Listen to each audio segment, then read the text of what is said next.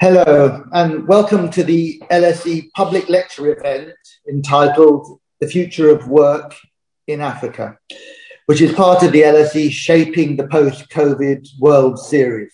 This event is co-hosted by the Firoz Lalji Centre for Africa and the organisation Move Me Back.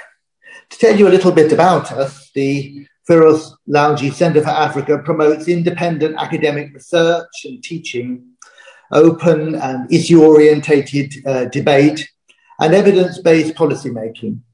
The centre connects social science disciplines and works in partnership with African colleagues to bring African voices to global debates. My name is Tim Allen, and I'm the director of the Firoz Lalji Centre for Africa. And we're very excited to be working with Move Me Back on this event. Move Me Back is a community of professionals making Africa's most exciting and unique opportunities accessible and realizable to top talent, leaders, influencers, and organizations.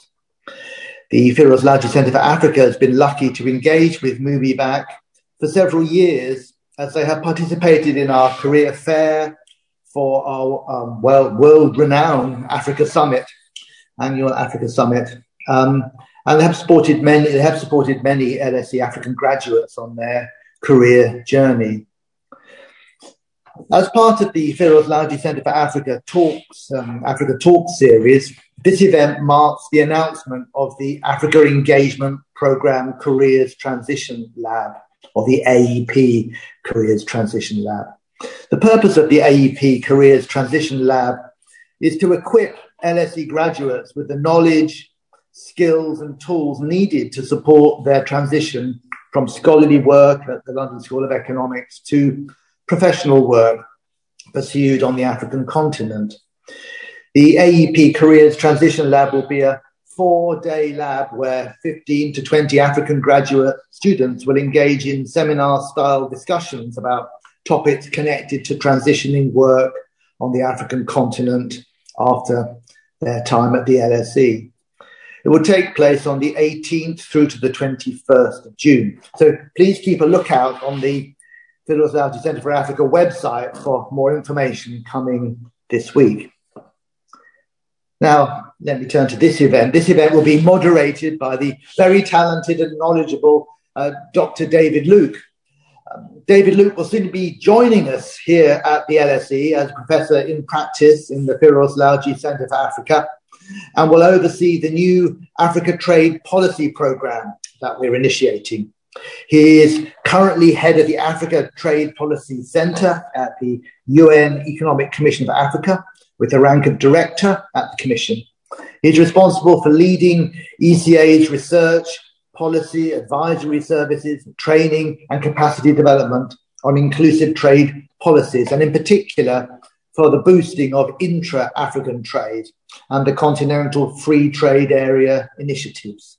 His portfolio also includes the World Trade Organization, Brexit, Africa's trade with emerging economies, and trade and cross-cutting policy areas such as industrialization and structural transformation, gender, public health, and climate change. He looks at how trade relates to all of those phenomena. Prior to joining ECA in 2014, he served as UNDP's trade policy advisor in Southern Africa and Geneva, and also as a senior economist and chief of trade at the Organization for African Unity Commission, and as an associate professor at Dalhousie University in Halifax, Canada. We're excited to have him join our team and to have him moderate this event. Please welcome David Luke, who will let you know a little bit more about what's going to happen next. David, over to you. Yeah, thank you, Tim, for that introduction, and welcome everyone to our conversation on the future of work in Africa. As was mentioned, this event is hosted by FLCA, or the Firoz Lalji Centre for Africa, and Move Me Back, and it's a very important conversation to have us at this time. As is the case almost everywhere, COVID-19 brought an abrupt end to the promising growth trajectory in Africa in the years up to 2019. On average, African economies shrunk by 3.2% during 2020, pushing millions back into poverty. There is now an expectation of a return to positive growth rates of up to 4% on average in Africa this year. This assumes, of course, that the pandemic can be contained, including through equitable rollout of vaccines, and mutations of the virus do not lead to new spikes. As new conversations are occurring around bouncing back from the pandemic, this is a good time to pause and take stock of the challenges and opportunities facing the continent. Africa is a 1.2 billion person market with a pre-COVID-19 continental GDP of 2.5 trillion US dollars. An encompassing strategy for responding to the challenge of transforming the structure of African economies and overcoming endemic poverty is unfolding, driven by new possibilities of expanding trade opportunities within and outside the continent. This fundamentally requires deriving greater value from regional and global supply chains. And it is essential if Africa is to be able to respond to the demographic challenge of absorbing its 252 million youth aged between 15 and 24 in productive activities. According to the International Labour Organization, young people, male and female, have been disproportionately affected by the COVID-19 crisis and its multiple shocks, including disruption to education and training, employment and income losses, and greater difficulties in finding a job. At the same time, technology is disrupting the way businesses are organized and work is carried out, and indeed the way life itself is lived. Solutions are also demanded in a planet that is increasingly being put at risk by unsustainable human economic activity. The measures African governments, businesses, civil society, development partners, and stakeholders need to take to address these issues, especially in order to establish pathways for young people into employment and sustainable development in the continent, is the topic we're addressing today. For those Twitter users in the audience, the hashtag for today's event is hashtag LSE COVID-19, as it is part of the LSE Shaping the Post-COVID World Series. In your tweets, please include @Africa@LSE so we can capture the conversation happening on social media. This online event is being recorded and will be made available as a podcast following the event. It is also being live streamed on Facebook. We're joined by 4 expert panelists who have each prepared a statement on the topic I've just described. I'll share the bios prior to each of their presentations, so you can keep these in mind during the talk. This will be followed by a conversation moderated by me. As usual, there'll be a chance for you, the audience, to put questions to each speaker. To submit your questions, please use the Q&A feature at the bottom of your screen in Zoom. For Facebook users, please put your question in the comments section. Questions will be submitted to me and I'll pose as many as possible to the speakers. Please let us know your name and affiliation. We're particularly keen to hear from students, alumni, and incoming students. Our first speaker is Professor Kenneth Amechi, and I'll now introduce Kenneth. Kenneth joined the University of Edinburgh in 2010 following a career in management consultancy. He held positions at the Cranfield School of Management and the University of Warwick, Warwick Business School, and Warwick Manufacturing Group, respectively. He was a Chevening Scholar of the International Centre for Corporate Social Responsibility at the University of Nottingham and a visiting scholar at the Said Business School, University of Oxford, where he is currently an external examiner. Kenneth's research interest currently focuses on sector-level policies for sustainability and sustainability strategy in organizations. He has an expert-level knowledge of developing and emerging economies. He has an extensive network in Africa. He was recently a scholar in residence at the National Pension Commission in Nigeria and is currently a visiting professor of strategy and governance at the Lagos Business School, also in Nigeria. Besides teaching and researching, Kenneth works closely with businesses and governments in Africa, Europe, and Asia. He leads executive capacity building engagements and consultancy projects in the broad areas of sustainable finance, sustainable strategy, leadership, ethics, and governance. So, Kenneth, it's a pleasure to have you, and you have the floor for your introductory comments and remarks. Over to you. Okay, thank you very much, David, and good afternoon, the audience, and also thank you, LSE, for inviting me to participate in this webinar. What I want to talk about is just for 5 minutes, really, to focus on the future of work in Africa. But I thought before we went into the main conversation, it would be nice to situate work, because work in itself is contextual. So the future of work in Africa would need to be situated within the African context. And in order to start the conversation, I have a series of questions, more like, to pose as I go through. So the first point there is that given that work occurs in society, it would be nice for us to start with the sort of society we want in Africa. So the AU 2063 has given a vision, but how would that, what sort of society do we want in that? So what sort of societies do Africans want? So Africa is not a monolithic continent. There are different countries within Africa, different nations. We need to start with this broad question of the type of societies we want, and these societies would then help us shape and determine what the future of work would look like within that context. In addition to the society, we also need to think about the economy, whether we're looking at the formal economy or the informal economy, or whatever economy we want to have in mind. Work also is something that is part and parcel of the economic agenda and economic development. So in addition to asking the question of what sort of societies do we want in Africa, there is also the question of what sort of economies do we want in Africa? So what type of economies would work for Africa also is a good question to ask, because the economy society conversation has largely been dominated by maybe the global north. And most of the things that happen in Africa in terms of business society relationship tends to be informed and shaped by that conversation. But I'm thinking that there is need for an indigenous and local way of thinking about business society relationship on one hand, and also economy and society, because it's within this context that the nature of work can be further appreciated on the continent.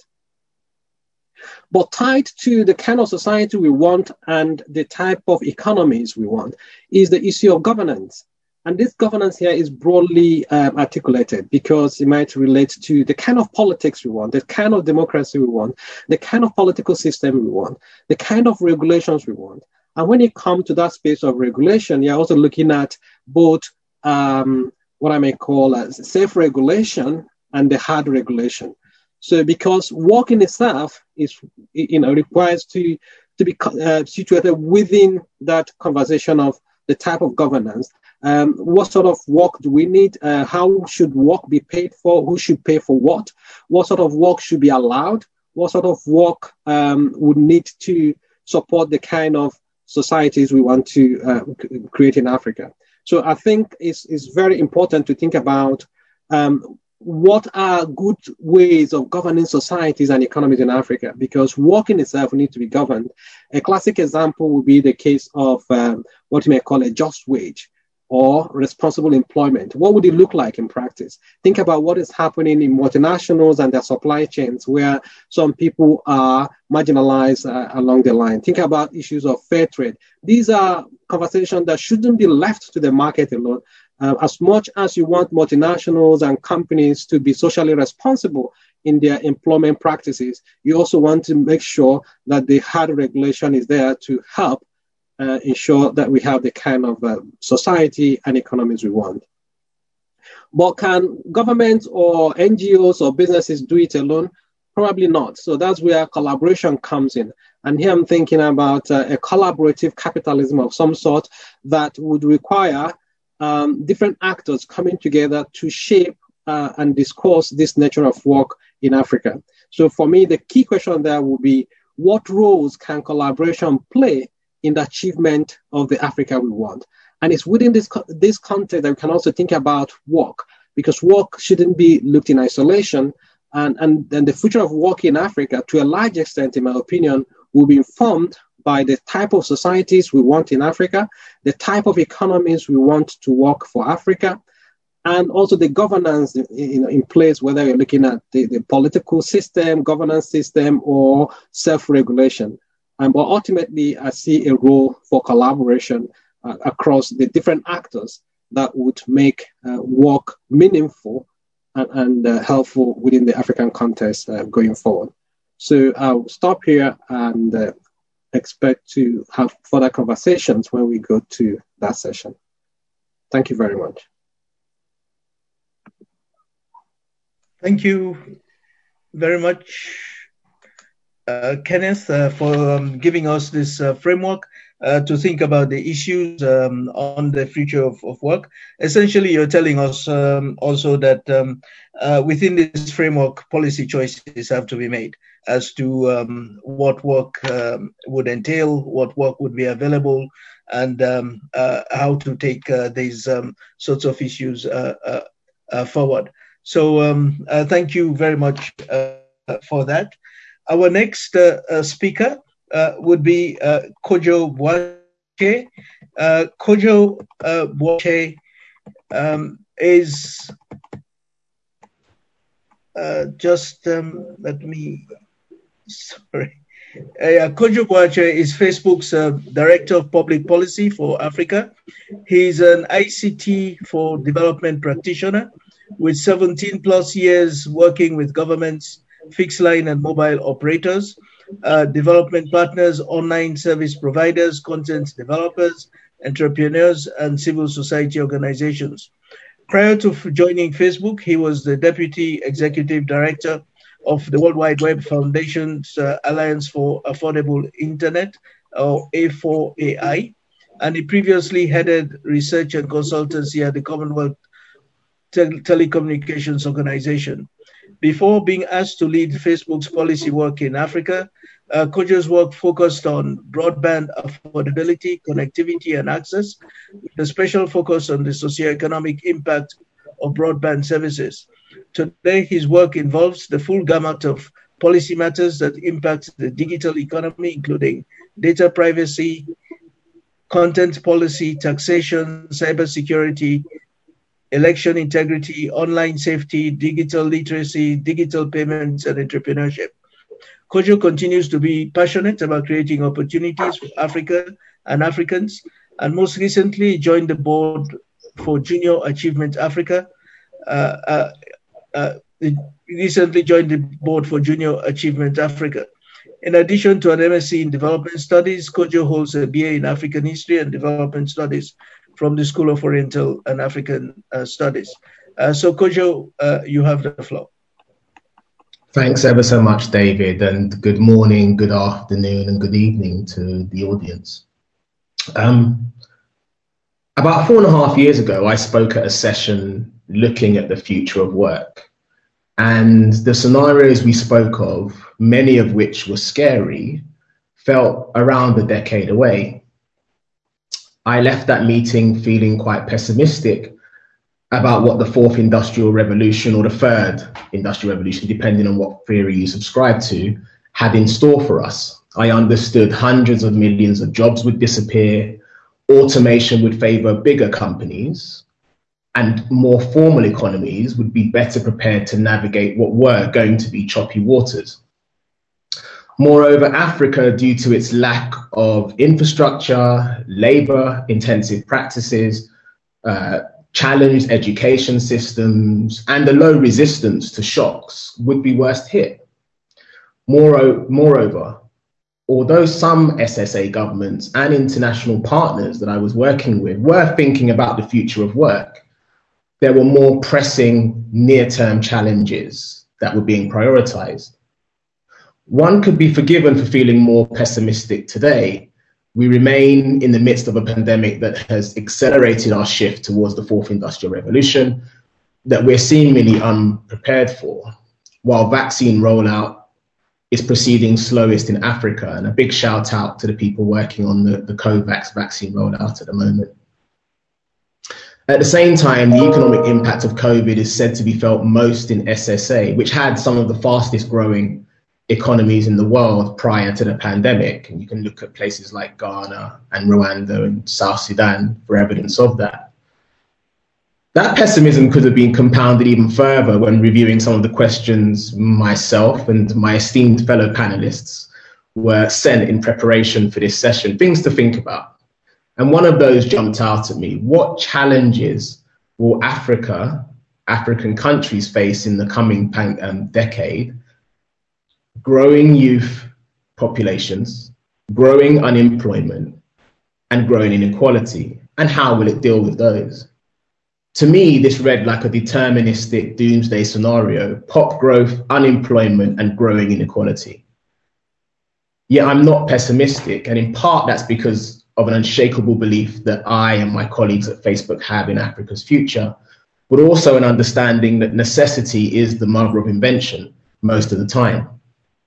And because of the changes that we see on the continent every day due to some of the work that we do and the work of others, it's not written in stone that unemployment and inequality will grow in the long term. And if you're Japanese, Italian, Finnish, or Portuguese, where aging populations are a significant challenge, you're unlikely to view Africa's population, which will make up 25% of the world's most digitally active people by 2025, as a disadvantage. At Facebook, we see the future as a challenge that needs to be navigated in SSA, just like it is elsewhere, but one that Africa may be uniquely positioned to take on. We're not alone, thankfully. A report by the World Bank that looks at the future of work in Africa, one of few that takes a really deep look at some of the reasons why, outlines some of the reasons why the shocks posed by automation may not hit Africa as hard as it does in other regions. Projections that 40 to 60% of manufacturing jobs that will be lost are less worrying to Africa and Africans, where manufacturing only accounts for 8% of GDP at the moment, than they might be elsewhere. Sad to say, but very true. Case studies that look at the impact of tech on jobs as well. This idea that tech will wipe out jobs doesn't always stand up, and actually they highlight how tech increases or can increase the number of jobs. M-Pesa, a well-documented example of money transfer and bringing the unbanked into the banking sector, is said to have decreased the number of people working in banks in Kenya by 6,000 between 2014 and 2017, and may be cited as an example of how tech makes some jobs obsolete. But that argument wouldn't stand up when one realizes that the number of mobile agents dealing with M-Pesa payments actually increased by more than 70,000, highlighting a direct positive impact of tech on jobs. And those of us who use tech every day and work on the continent realize the impact that even the most basic of apps, even the use of voice, can have on the lives and livelihoods of those who are illiterate for whatever reason. What more tech that brings and gives them video like YouTube? How many of us learn from YouTube? At the same time, where tech, most notably broadband, is implemented, it creates opportunity. The World Bank notes that the arrival of faster internet in sub-Saharan Africa during the 2000s and early 2010s increased the probability that one would find employment by 3.1%. Last year, Facebook commissioned its own research looking at the socioeconomic impact of submarine cable landings in 6 countries: Nigeria, Democratic Republic of the Congo, Kenya, South Africa, Mozambique, and Tanzania. And it found the same thing, that actually the likelihood of employment increased. In Nigeria, it increased by 7.8%. In Tanzania, a whopping 18.7%. And Kenya also saw an increase, but actually, interestingly, Kenya saw how the arrival of those cables for people in those connected areas actually saw them transition in a process of social mobility that saw them move from low-skilled work to higher skilled work. So I'm positive, and some people will think everything's all done, so there's nothing to worry about. Bring the internet, bring tech, and there'll be enough jobs for everyone. And my answer to that is, well, no. Obviously, policy interventions, some of those mentioned by Kenneth in the previous intervention, are going to be super important. The World Bank talks about the need for affordable access for all, policies that drive entrepreneurship, and importantly, safety nets that will enable entrepreneurs to take more risks, but also for those who can't seize opportunities for whatever reason, to not be left behind. All of these will be positive interventions. At the same time, the bank highlights what it has since its report in 2016, something I played a hand in helping socialize throughout Africa when I was part of the Alliance for Affordable Internet, something called the analog complements. These are the policies, regulations, levels of competition, capital, and in terms of finance, but also human capital that make tech work. We see great evidence of this, and David, I know you'll be playing a big part in how the Africa Continental Free Trade Agreement actually brings the benefits that so many of us are excited about. Those analog complements are being put in place. And in Facebook, we're doing our bit to make sure that all the elements of this are in place. We work, as my team does, with civil society organizations, academics, and governments across the region on policy development in some of the most cutting edge areas, including taxation and privacy or cybersecurity. But at the same time, we're investing in the connectivity that will enable the many young people who will seek opportunity moving forward to connect. Our investment in the To Africa cable, more than 37 kilometers of submarine cable that will, for the first time, connect East to West Africa or West to East Africa via South Africa, will be, in our view, will revolutionize, could, with those analog complements and the right policies in place, revolutionize the continent, bring in 10 times more broadband capacity than is currently there, and enabling many of the mobile operators, with some of those that we've partnered with, including MTN and Airtel, to expand 4 and 5G that's so important to the digital economy. Our fiber investments in places like Uganda, Nigeria, and DRC, in some of the regions that are unconnected for the time being, are also helping to bring the digital economy and its benefits and the opportunities it presents to millions of African people. And we hope we'll be able to do much, much more. But it's not just about the tech, David. It's about ensuring that people can use that productively. And when you look at the investments that we've made, more than 100,000 young entrepreneurs with a special focus on the young and women who are often left behind, we're ensuring that we're creating jobs and employment for those entrepreneurs, but giving them the skills to create jobs and employment for others. Our Boost with Facebook program, She Means Business, or Digify Pro, which I encourage you all to read about, are all examples of this. And at the same time, our investment in actual physical presence. In the latter half of this year, we will open our second office in the Africa region in Nigeria, which we're incredibly excited about, and we hope that many of the listeners are. And importantly, this will house policy. Members of my team will be there, and I will spend lots of time there, God willing, but also sales and, importantly, engineering from our new product experimentation team. And they have a mission, which is to create a talent hub, hiring the very, very best Africans to work on products that are for Africa first and foremost, but that we're confident will be products for the world. And for us, that's a key signal of intent that's required at this time. David, you may sit and ask, and many audience may ask, so Kojo, why are you so positive? We know, as is written in the blurb for this session, that we're going to need 18 million jobs a year, and we're only creating 3 million at this moment. That positivity stems from the investments being making and the way, and in my view, the inherent ingenuity and drive of Africans. But it is tempered a bit. It's tempered by the fact that actually there are policies and measures being taken on the continent that might undermine our efforts at driving a digital economy. Internet shutdowns in places like Cameroon or Chad that last hundreds of days, or Uganda, which currently stops people from using Facebook unless you have a VPN.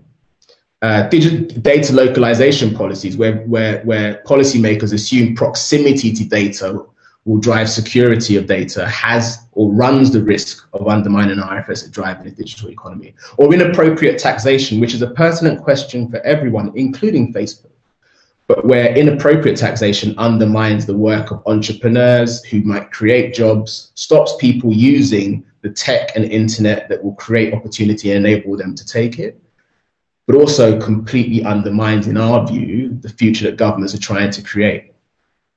There is a final piece that's necessary, and I know my time is up, David, and that's the hope of youth.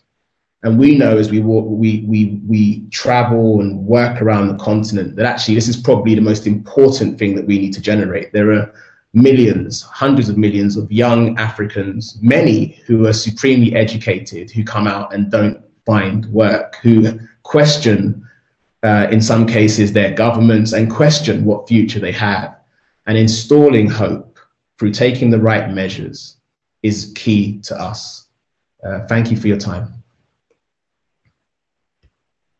Thank you very much, Kojo, for this intervention. I think you have shared with us, firstly, most importantly, perhaps that Facebook is supremely confident in Africa's future and is backing this with its investments, including the investment in cable connectivity, etc. But you've also shared with us some important insights that complement what the framework that Kenneth gave us to think about these issues.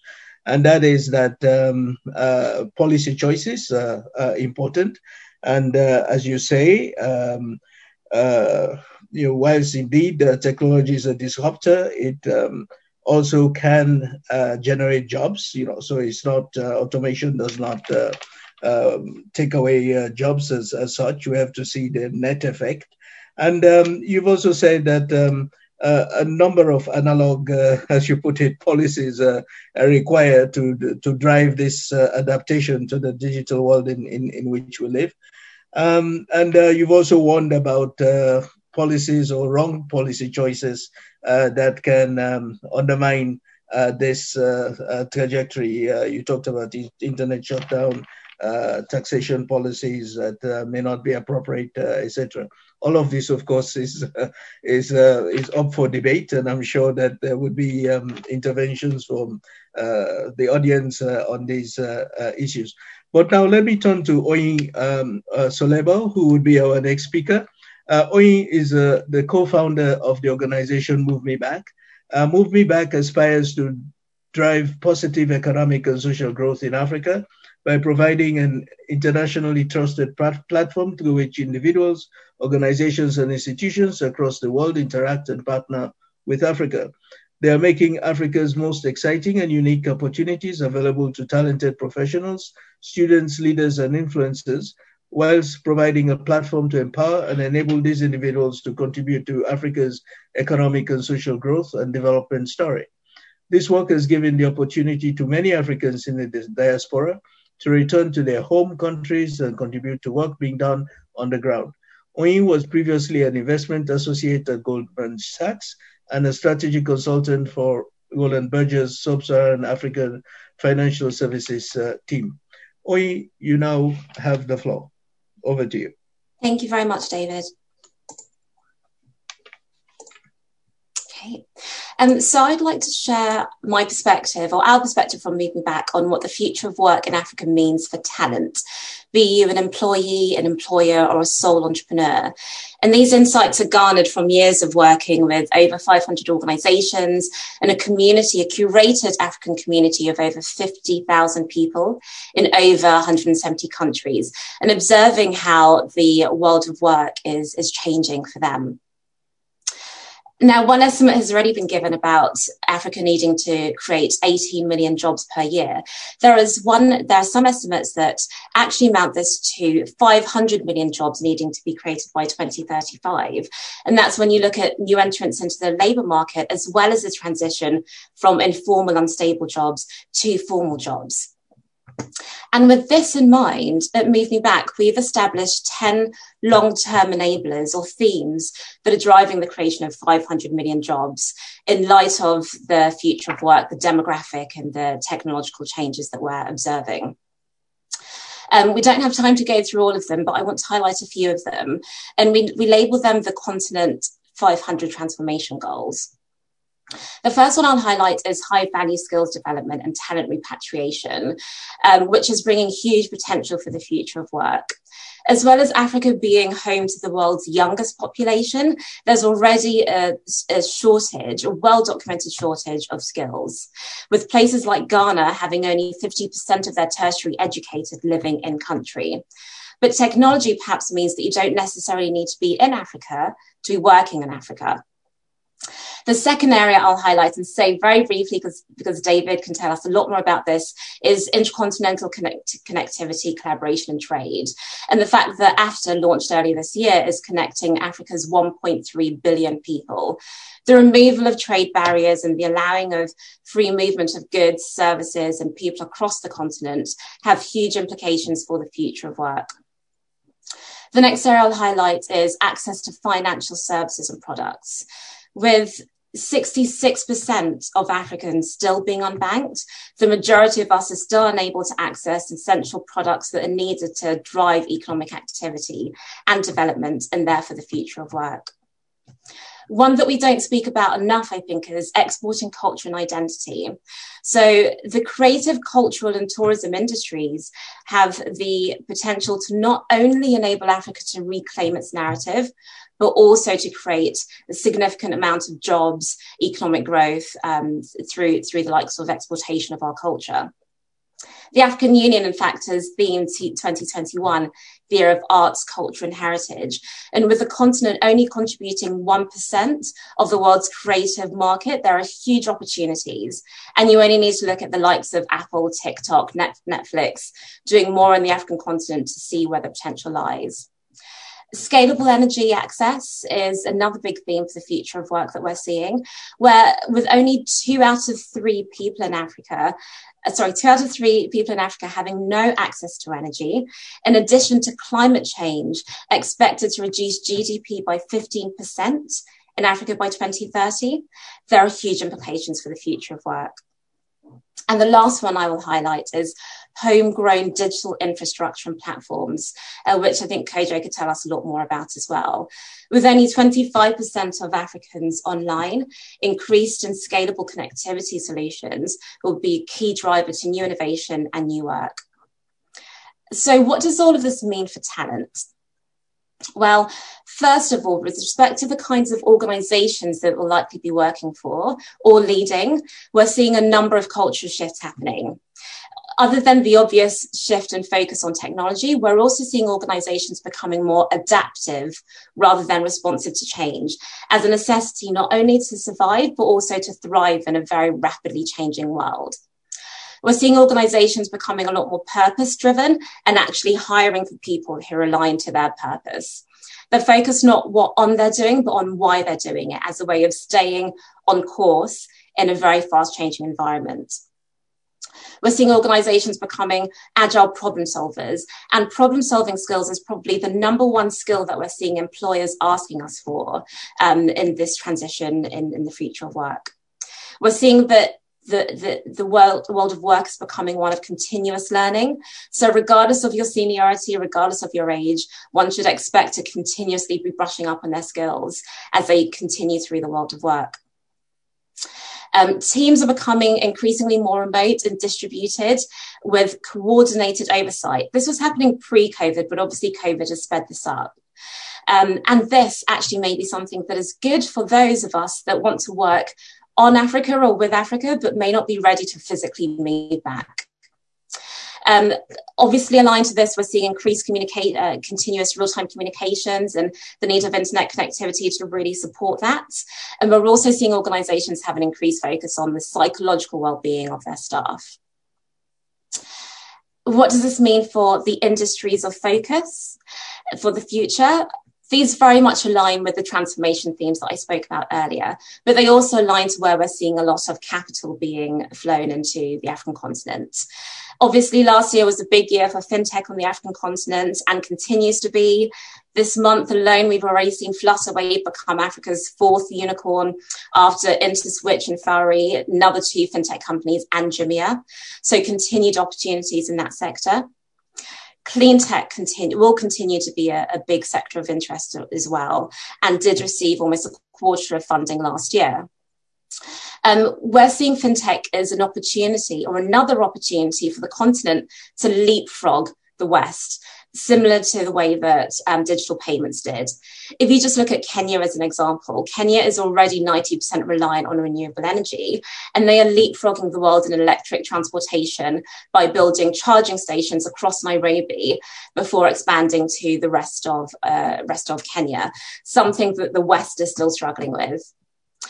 Analytics and data. Now, this only received 7% of funding last year, but it's going to be an area of increasing importance.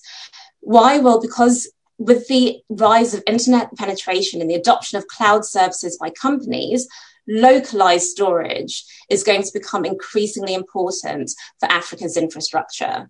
So although the continent only accounts for 1% of global data centers at the moment, there are some estimates that expect that to rise by 12% year on year.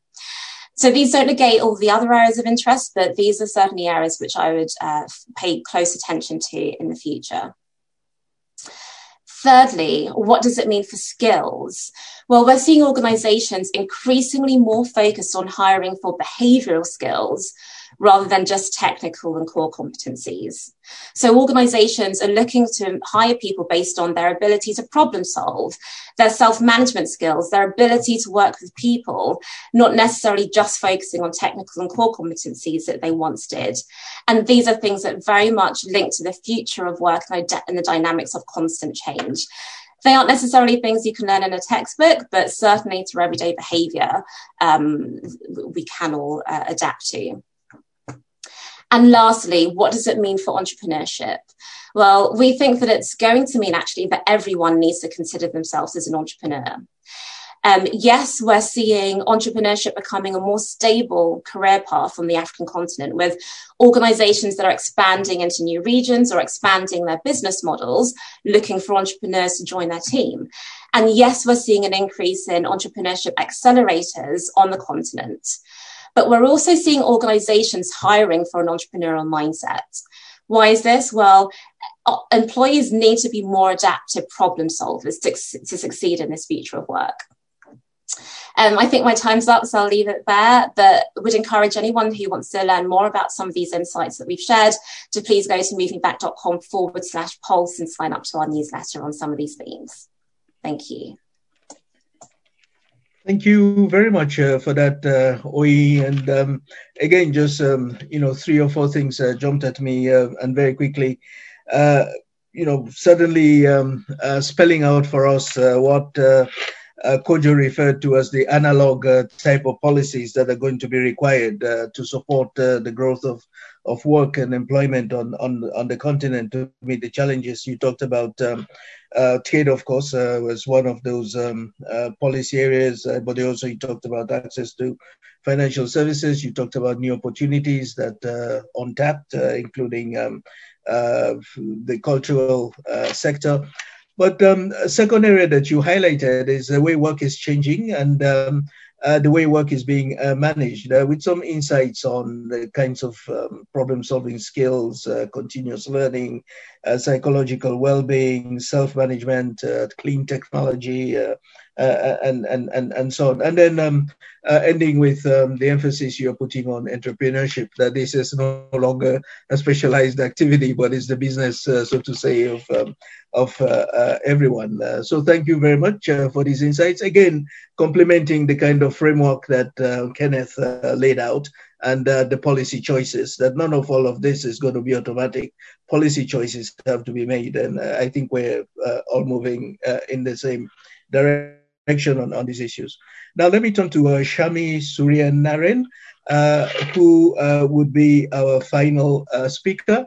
Shami serves as Chief Impact Officer for Harambee Youth Employment Accelerator in South Africa. Shami is a fierce advocate for opportunity and social justice for young people and women across the African continent. Harambee Youth Employment Accelerator develops African solutions for the global challenge of youth unemployment. Shami leads on Harambee's impact and systems change agendas and also oversees Harambee's work in new markets. Shami brings extensive experience in human capital management, education, and facilitating links to employment across Africa, India, and the United States.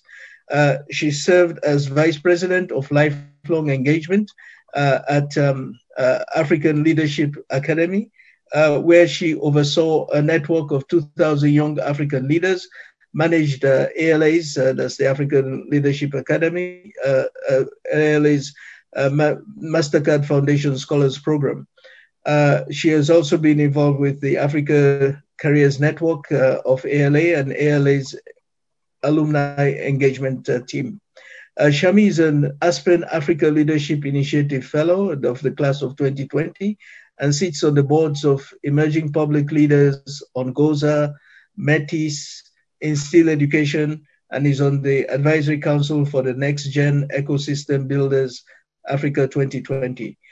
Shami holds a BA from Harvard University, a master's degree from the Harvard Graduate School of Education, and another master's degree from Northwestern University's Kellogg School of Management.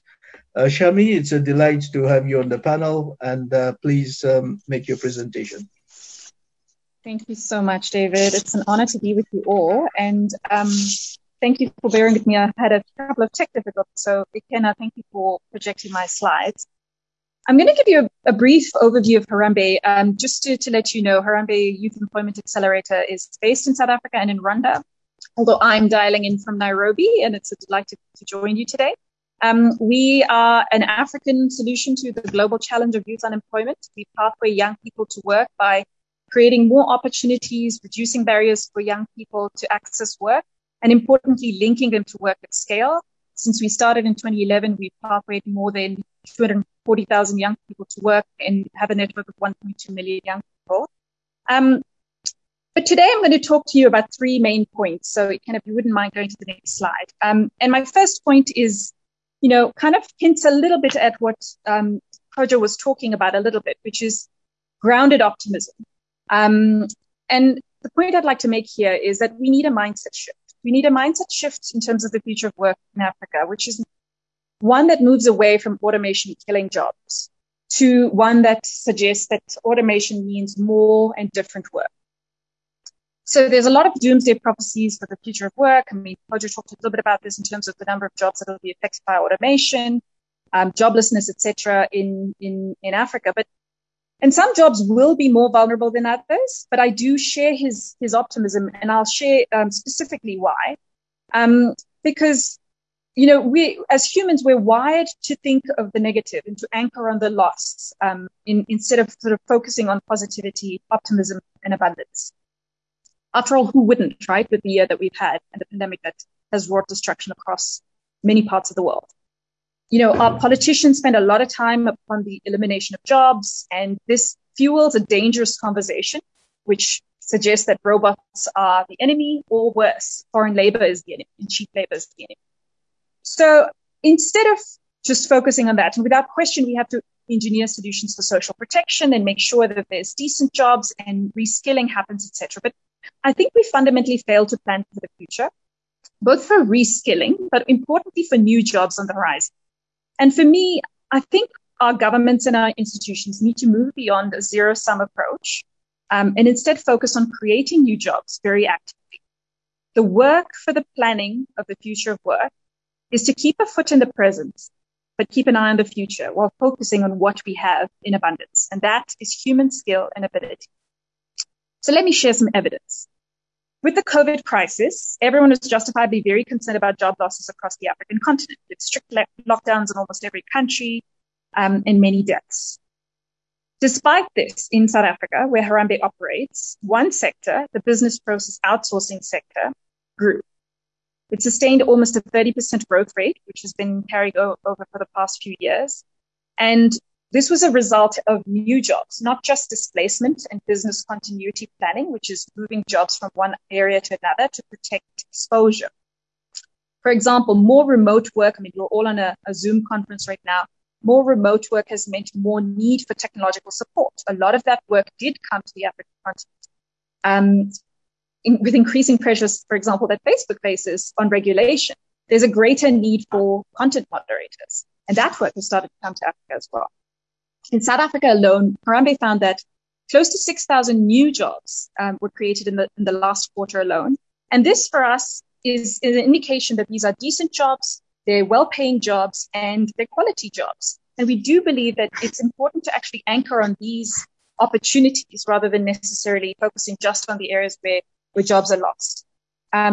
Importantly, this is only possible because governments, industry, and social enterprises coordinated a plan of action together to focus on job creation for specific sectors. So that's my first point, which is about grounded optimism, and that automation could mean more and different work. My second point is that skilling for work needs to be shorter, but learning needs to be lifelong. And this point for me is about duality and really showing that there's two sort of contradictory but really complementary points that we need to think about if we need to reimagine our institutions. What does this mean? So if you think about it, the linear path that may have worked for you and me and many of us on this panel, from school to university to work, is just no longer working. It's fundamentally shifted for millions across the world and definitely in Africa. Our universities were kind of hardwired for the industrial era of work, and we need to shift it. We need to fundamentally reimagine what the concept of training and skilling is. And instead of valuing training and skilling for its length, we actually need to value it for what it does in terms of accessing the labor market.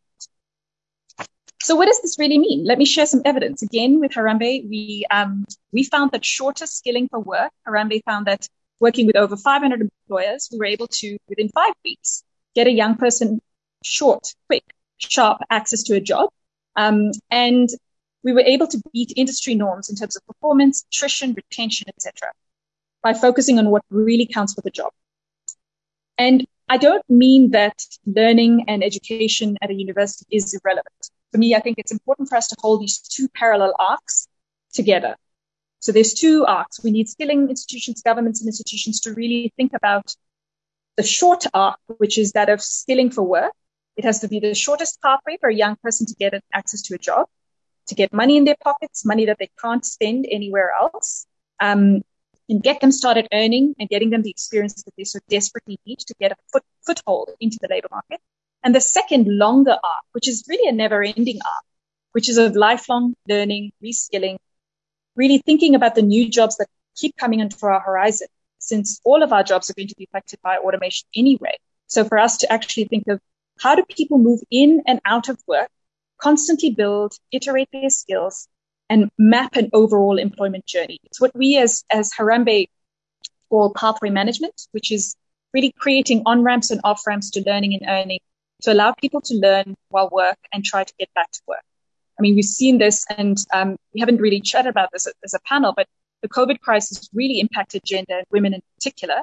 And women have been greatly affected, and many of them have actually left the workforce. So creating on-ramps for women to return to work and shorter skilling pathways to enable young women to particularly access work in this time is actually really critical to get back on track in terms of our gender goals. So that's my second point. And then my last point is really a truism that everyone is probably going to roll their eyes about, but the future is digital. And before you sort of roll your eyes, everyone knows that the future is digital. The future of work, just like in every other part of the world, is digital. But it's almost unhelpful to say this. For me, the third point for me is about specificity. What do we even mean by digital, right? So I feel like it means very different things to very different people. If you walk on the streets of Nairobi, it's going to mean a very different thing to a junior delivery person. For them, it means getting access to contract work on their smartphone. For the developers of Flutterwave, it's about securing a $180 billion deal to develop solutions that allow for seamless payments across the African continent. You ask your colleagues, your friends, they will say different things.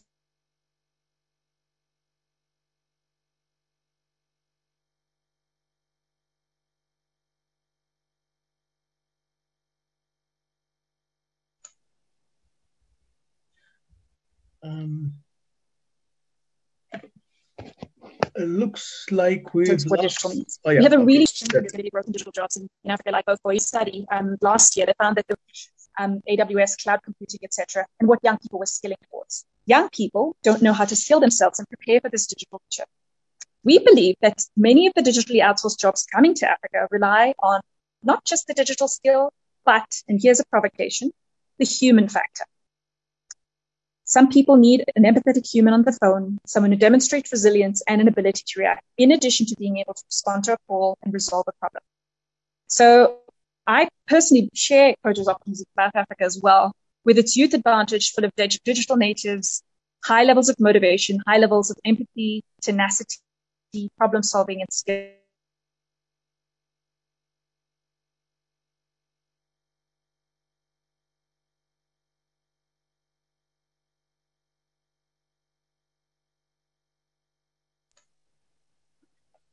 So Africa could be a backbone with a target coordinated investment that our people are the single biggest natural resources.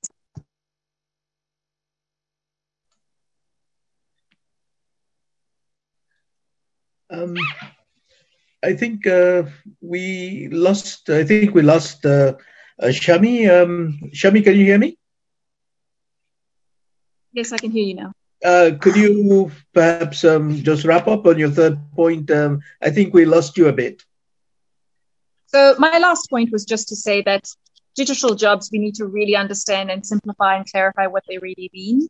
And that the only provocation that I have is that we have an abundant continent with young people in high supply, with high empathy, high motivation, problem-solving ability. So I do think that they can play a huge role in the digital economy of the future, because sometimes we do need to see some of our a burden as a dividend instead. Yeah, great. No, thank you. Thank you very much for drawing upon your experience very clearly working at Harambee, and making a similar point to Oyi and Kojo that digitalization, automation, we need to look at its overall effects on jobs, that it's disruptive, it's destructive, but it's also creative in terms of jobs. And then secondly, again, looking at the COVID crisis, making a very important point that we have seen job growth, especially in the technology sector during the crisis. And I've also seen other surveys of businesses that operate on the continent that is leading to the view that digitalization has advanced by as much as perhaps 5 years during 2020. And then, of course, your last point that we need to build upon the digital natives. I think I quite like that expression, that the future is digital, and there is a considerable pool of young people that are trainable and so on. And that, of course, also goes with your point about that skilling is something that's continuous, is lifelong, and the challenge is not just to individuals, but also to the institutions that provide education, learning to adapt to this new environment.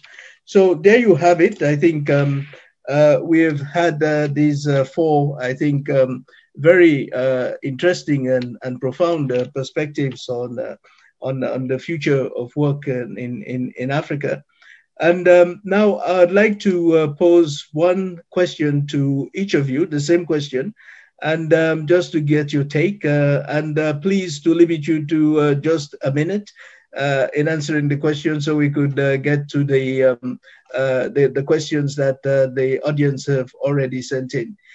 So the question I'd like to ask you is as follows. What role does the informal economy play when discussing youth employment or the future of African work? And Kenneth, could we start with you?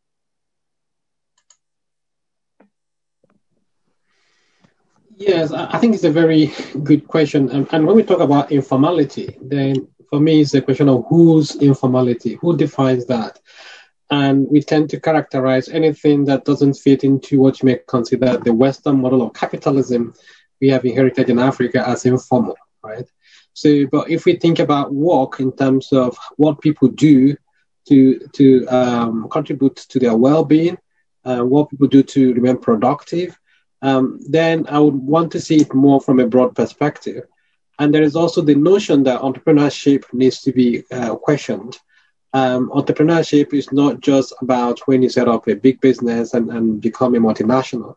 There is also a space for different forms of organizing. So it's going back to the notion of economic coordination, which has been there for a long time. So and people have ways of organizing themselves. And what you may consider informal might not necessarily be informal in that nature, because if you go to rural areas, people still operate. But I'm not saying that we need to go back and the whole of Africa become that kind of agrarian society. But I think there is a question there to say, well, how do we ensure that no one is left behind? And if we are going into a much more structured work environment, then we need to think about everyone, and it has to be as inclusive as possible. So I would like to see a situation whereby the gap between the formal and informal is narrowed to a large extent, and we begin to think about work in a holistic sense. So the grandmother who sits at home, or the mother who sits at home to take care of children, is that person engaging in any productive work?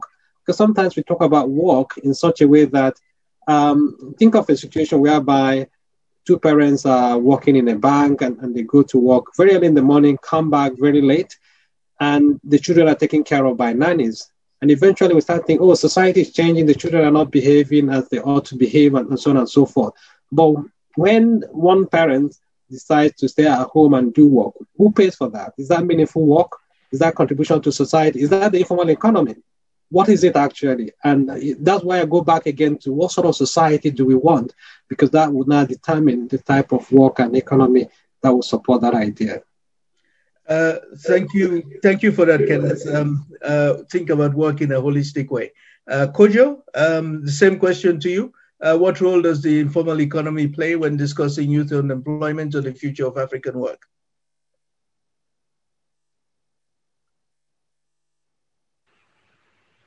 For the 200 people on the call, it always helps if you unmute. I was going to say, David, you were being unfair on us in asking us to answer that question in 1 minute. I think we'd need a day or a separate session just for that. But I think we have to acknowledge that the informal sector, if one wants to call it that, will continue to be the host of most people who are employed on the continent. And actually, there are some interesting ideas now. I think much of the talk has been about formalizing the informal. And maybe there's a comfort level that we need to find with actually having the informal and enhancing areas of work within the informal. And I think that's what we need to start thinking about if it's going to continue to do that and to continue to soak up some of the people that need to be employed. At the same time, as we think about this transition from informal to formal, lots of the time it's justified in that many governments want to expand the tax base. They want to understand who is who and what companies are doing, completely justified. But at the same time, there is benefit in perhaps, especially with young tech entrepreneurs who often complain to us that they're taxed too heavily at the start. There's too much regulation upon them at the start to actually get up and get going.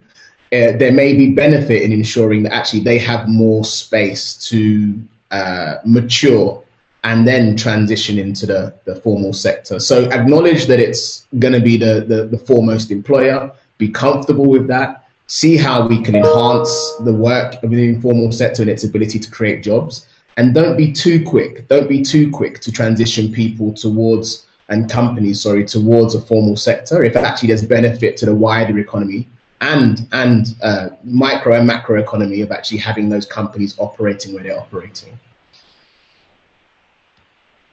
Very much, but for that, Kojo, don't be too quick in the transition from informal to formal. Very, very, very interesting. And indeed, we could spend a month discussing these issues. Oyi, over to you. Thank you.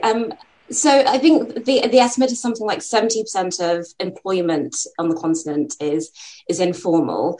But I think what maybe was being alluded to was that there's a question over which jobs are informal, but also a question over which ones are where people are working to sustain themselves versus working to create value. If people have choice and their choice is to continue working in the informal sector, then that is fair enough. But I think where the challenge comes is where young people are entering the workforce and they have no choice but to take unstable jobs and jobs which don't allow them to have enough of an income to sustain themselves. And what really needs to happen is that there needs to be, I think, as Kojo is aligning to, as far as entrepreneurship is concerned, where entrepreneurship is still seen as an informal sector, there needs to be more support for those who are choosing to go into that, not as a way of just being able to feed themselves day by day, but as a way of creating value for the continent. There needs to be more support for that. For those that want to work in the gig economy, there needs to be more support to enable them to do that. And I think Shami gave great examples of this transition for certain tech skills to the African continent with the rise of remote working. The gig economy is still seen very much as an informal sector, but presenting huge opportunities for job and value creation in the continent. And that should still also be, I think, be something that is enabled. So I think it's not necessarily just a question of formal versus informality, but more a question of, is that informal opportunity allowing someone to both sustain and create value, or is it just giving them the opportunity to kind of feed themselves day by day? Yeah. Okay. Again, thanks for that. Whether it's or not, it's an opportunity to create value. Again, very deep insight. Shami? Sure. I mean, Oyin captured it perfectly. For me, I think the contrast is between precariousness and value creation. I think there's a lot of informal jobs that are incredibly precarious on the continent. And I think the point is, how do you safeguard those opportunities, those jobs? Is it greater social safety nets? Is it access to more jobs, even if you are in the informal economy, improving your value chains, allowing you to actually grow your business instead of just being a subsistence entrepreneur? And, we as Harambee have started to dabble in the informal space in South Africa. And South Africa is famous for being very small in its informal economy in comparison to the rest of the continent. And now it's quickly realizing, just with, the lack of formal sector jobs on the horizon, it's having to actually realize that we need a plan for the informal sector in terms of what young people end up doing as a side hustle, but trying to ensure that there's some dignity in that, there's social protection in that. And then I think to the second point that Oyin was talking about in terms of value, this is critical. And I do think that there's a failure in the labor market in terms of valuing informal work. So what are the skills that you actually get from informal? Yeah, great. Okay, thank you also for that, Shami. With more insights on this issue of formality and informality. Now, Shami, let me take the first question. There are arguably competency work. I think it's about, articulating them and making your experience or community experience that or parent. So I think what are the skills that you can contribute to the economy, and how does that translate into actual skills that are valued as well? Shami, it's Kojo here. It's such a shame because your intervention about what are the values you were just cut off a moment ago, and I don't know if there's any value in turning your video off perhaps for some of your interventions, because they're brilliant and we're just missing out on parts of it. Yeah. So I think the point around connectivity being an enabler in Africa is an important one, and I'm demonstrating it. Deliberately demonstrating is true. Yeah. Actually, Shami, yes, if connectivity and technology could allow, there's a question that's actually directed at you. And it's as follows. How do you define a decent job as Harambee, and how do you measure decency? Yeah, so I think the showcasing and credentials that they do possess, I mean, just to give you a very specific, 100,000 COVID in the reopening of schools in December, and many of the young people had never worked before. But they did have community experience. So that did translate into something for the schools that were interested in hiring them. So while that's a small example, it's about stacking up the skills and competencies, whether they're in the informal sector or the formal sector, and creating value for someone who's a labor market entrant at scale. Yeah. Okay. Thank you for that. I'll direct this question from Maya Tulola to both Oyin and Kojo. How can we bridge the gap between labor offer and labor demand, namely between skilled youths and private sector? And what are the most promising economic sectors that can create more jobs in the future? Perhaps Oyi could go first, and then Kojo. Sure. So the second question, I believe, was which sectors are most, I think, prevalent for creating jobs. So there are those, I think, that are enabled by technology, and actually there are those that aren't. So there was some research by McKinsey some years ago about the sectors that can actually create the most jobs, and they were the labor intensive sectors. So things like agriculture, manufacturing, retail and hospitality. According to them, those are actually the ones that can create the most jobs. Something like agriculture, I think, is something that is overlooked far too much. With the amount of arable land on the African continent, it's a question of how do you turn that sector around so it's not one of subsistence farming, but is one of value creation. And that's going to become increasingly important, with Africa being one of the hardest hit regions with climate change, despite the fact that they haven't contributed the most to emissions. So those sectors are very important. And then I think from a technology perspective, it is the ones that I mentioned before. It's things like access to financial services. What you noticed is that a lot of the tech organizations that are doing very, very well, first of all of the unicorns are either fintech or fintech enabled.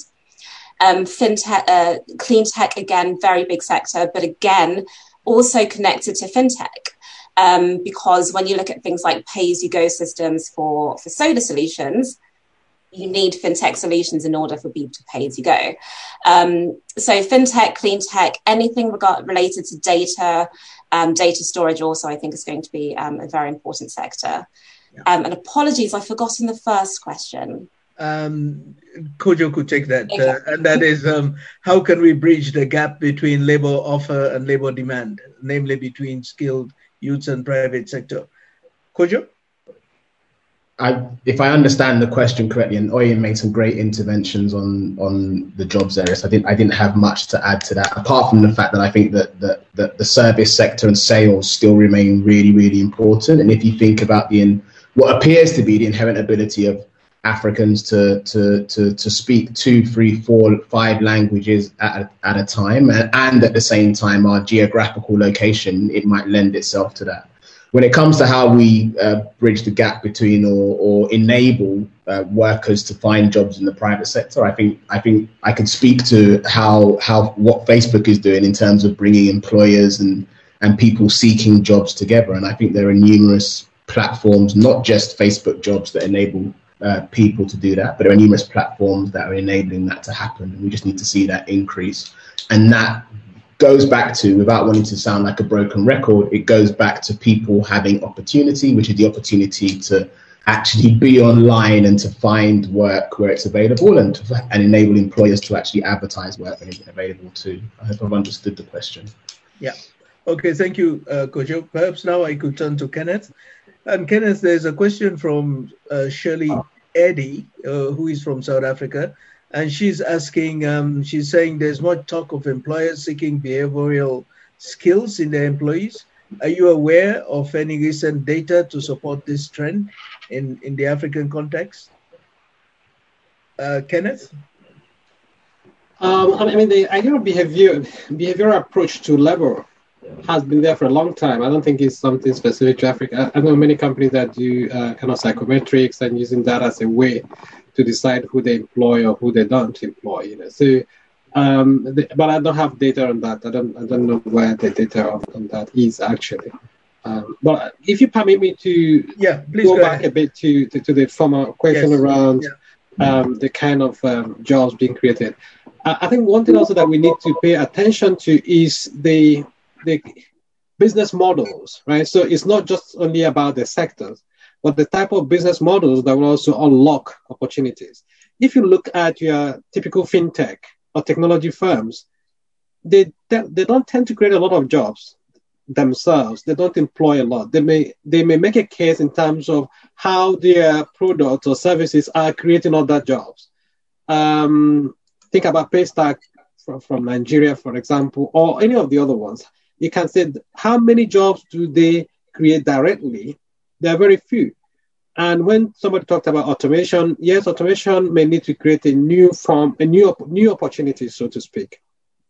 So I think, but if you look at a model like the cooperative movement employs more people in the world than your typical businesses, right? They're kind of normal and conventional business models. And Africans are communal in nature. Why wouldn't we encourage cooperatives as a way of creating more jobs and working together, and also probably overcome this challenge of formal and informal? Because there we are then speaking to something very close to how we organize. And the other thing is also the view that everyone now needs to be an employer. An entrepreneur. If you're an entrepreneur, you then need employees. But people can also be prepared to be employees. There's nothing wrong with that. And it's the whole notion that we can't all be entrepreneurs. And there is the heroic nature of framing of entrepreneurship as if we are all entrepreneurs, then who will work for us? You know, it doesn't make sense. So I think it's a balance there. We have entrepreneurs. We also have people who are employees, and then make sure that one is not denigrated, because that tends to be the approach these days. So let's talk of entrepreneurship, but then what happens to the other one? So I thought it's good to remember worthwhile to mention the business model and also the type of framing of around entrepreneurship and employees in that sense. No, thank you, Kenneth, for that. And of course, one could expect various perspectives on these issues. I have another question. Someone called Oiti Ajawin, who is asking, how can Africa innovate indigenously, given a lack of coherent intellectual property protection and institutional mechanisms? Is it going to be based on regional dynamics or continental? How does technology diffusion occur given tech competition from China, disrupting not only the fintech sector, but R&D and investment? Anyone on the panel who would like to take this question on innovation and competition from China? I can take a bit of it. Okay, go ahead. I can take a touch of it, and then to the person who was asking for data, I think the question was on what kind of skills employees are looking for now and asking for specific data. I'd encourage them to read. There was a report by WEF and LinkedIn, I think in 2017, which you can look at. And then I would also encourage you to look at the Future of Work by the World Bank, which again is a really infusing report on tech and innovation. I agree that the challenges posed by retaining one's intellectual property are there, but I do think now we have strong examples of African tech entrepreneurs and companies and hubs who are creating technological solutions for the problems they see in the sector. So I see that as a challenge that one has to be cognizant of and navigate, but I don't see it as insurmountable. With regard to Chinese tech disruption, that is the nature of Chinese tech disruption or disruption from anywhere else. That is the nature of tech. Tech is about disruption. The young entrepreneurs working out of Yaba or in Nairobi or in Accra or in Cape Town or wherever else. So also in many cases seeking to disrupt. So I think that's part and parcel, and lots of people working in tech understand and appreciate that that's something they'll have to work with, although not desirable in every single situation. Okay, thank you for that. And another question, which perhaps Shami or Oim may want to take, and it's from John Brand, and he's asking, can anyone explain how African countries attract capital investment from outside of the continent, with central banks in the US and Europe expanding their credit lines to boost post-COVID expansion? Good projects in Africa should be attracting some of this extra funding available for investment, if secured on the right terms for the benefits of Africans. So this is a question on investment. Shami, perhaps, and Oyin? Sure, I'm turning off my video in the hope that I can be heard. It's actually a really pertinent question. I was in Rwanda last week with my team on the ground, trying to build a business case for the Rwandan government to increase its investors in the BPO industry. So part of what Harambee does is to encourage high growth job sectors to come to African countries. Like we've had great success in South Africa doing that and in Rwanda. And for me, I think it's less about these really large macroeconomic plans and bold ambitions and more about coordinated, sector-driven, sort of focused interventions. And it actually takes a lot of work. So between, having a strategy that the country has in terms of creating 5,000 jobs in ICT, for example, for Rwanda or whatever it is about identifying an investor, building a business case, building the proof point that there's an ROI for investors to come into the country, that there are jobs that can be created. So there's a piece of hard work that's required to translate plans into action. And that's kind of Harambe's sweet spot, which is not just about designing the plans, but ensuring that, investment comes in and jobs are on the ground. And I would say that in addition to a lot of these bold macroeconomic plans that many of us are out seeing being written in, the post-COVID recovery scenario, we really need action. We need action at the sort of sectoral level. We need action at a multi-stakeholder level. And we importantly need proof points, not sort of, quick iterative pilots that show that, these big plans can actually translate into foreign direct investment on the ground, incentives being designed for payroll taxes to be recouped by the country, etc. So those models exist. I think it's very much about translating very ambitious plans into concrete action. And I do think that that's a big gap that we see across the continent. And just one more point is I think the AfCFTA agreement, the trade agreement, couldn't come sooner enough because I think we compete on so many levels. We're not a single market, but we're the same.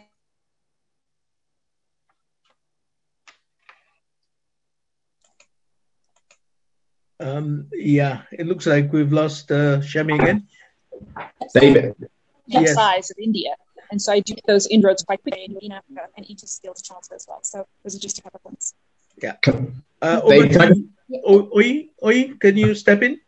Yeah, sure. I can step in from. I think Shami covered a lot of it, but I'll perhaps focus a little bit more on the on startups from a startup perspective and scale up perspective. We work with a lot of companies across the continent who are starting or expanding or scaling across the continent. And whilst they're doing amazing things, unfortunately, what we actually see is that not enough of the funding is going to Black founders or going to African founders.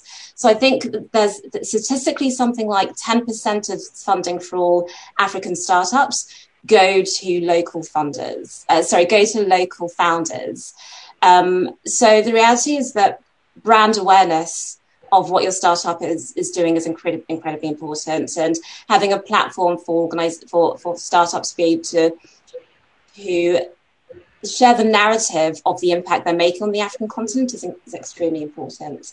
Networks are incredibly important. We also find that for a lot of those that are raising money on the continent, they are very well networked. They know each other. It's very much a small community of, largely actually in many cases, an expat community. So I think the question is very pertinent because there is indeed a shortage of capital going to local African founders, and that for that brand awareness, being able to translate value proposition is very important for African founders. Thank you very much. Yes, Kojo, please come in. Yeah. Can I just add something Yes, please. Yeah.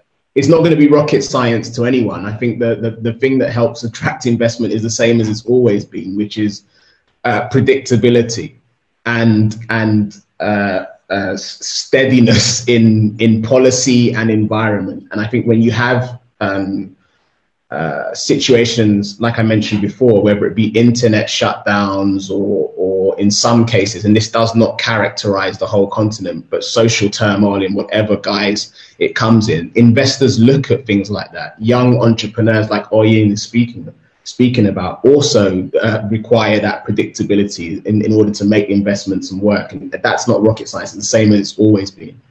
Investors like to know the future. Yeah.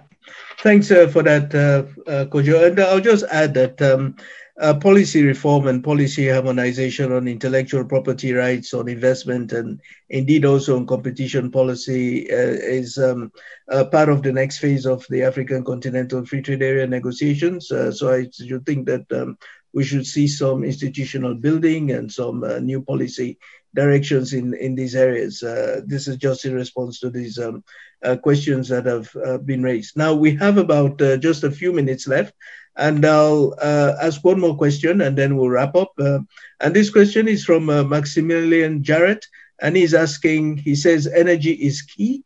What's the panelists' perspectives on what is needed now to rapidly scale up power provision and distribution across the continent, to drive the new workforce and enable entrepreneurs and business to thrive? Anyone on for 2 minutes on the anyone on the panel? This is on energy. I feel like I'm talking a lot. We used to have a team at Facebook that looked at renewable energies that was disbanded, but we now have for the first time in our region a director who's focused on sustainability. And it was great to hear from, I think it was Shami and Oyin, speaking about the way Kenya has, I think Oyin mentioned, I thought it was 80, but Oyin mentioned 90% renewable, which is fantastic. And I think it's about understanding that the future is going to be about sustained energy provision, and also understanding that most of the things we've spoken about today, whether that be entrepreneurship and the training of entrepreneurs or building the capacity, whether it be tech intervention, all of that will rely on ensuring that we have the correct energy in place, and then developing policies that enable that. And whether that means liberalization of existing energy sectors in some countries, time will tell. Yeah. I think to add to that, I mean, the issue of energy, Africa is where it is at the moment. And there is a pull to green and all the kind of renewable things. And the question for me is, can Africa make that leap as we have done with mobile technology? And the answer might be no, because of the infrastructure required and the nature of energy. In Europe and North America, they still need energy to warm their homes. Africans will need better quality of life. So as much as possible, we want to remain within what might be optimally acceptable. But I think moving from oil, fossil fuel to gas might be a good progress in that transition agenda, as opposed to, because even if you go to renewable, the renewable would need to go back into the grid system and the infrastructure to distribute it to ensure that no one is left behind. And finally, as much as we talk about this, David, he talked about government doing things. And what we know in Africa is that many of the governments are not as effective as we want them to be. So the question for me is, what role can the private sector play? What role can entrepreneurs play within this context that is different from the West? Because we sometimes tend to think about work and business from an ideal scenario of North America, Europe. But this is Africa, and we need a different model of thinking about the relationship between entrepreneurs and the state, and how development can be pursued despite the challenges the state offers. Yeah. Thank you again, Kenneth, for these insights. So as we draw to a close, let me ask Shami, Oyin, and Kojo, and Kenneth, having just spoken, just 30 seconds each, your last parting thoughts. Great, I'll start. I think I'll just ground them in the points that I made earlier, which is that of cautious optimism, grounded optimism, an ability to actually see the future for what it is, but also plan for the future and be rooted in the present. So I do think there's a wealth of opportunities coming our way in Africa. And for a young professional considering either coming back or living and working on the continent, I think it's about really look around you and see what opportunities you can be a part of, either to be as an entrepreneur or to help build. So for me, it's that of cautious optimism and having a foot in the present and an eye towards the future. Thanks, Shami. Oyi, 30 seconds.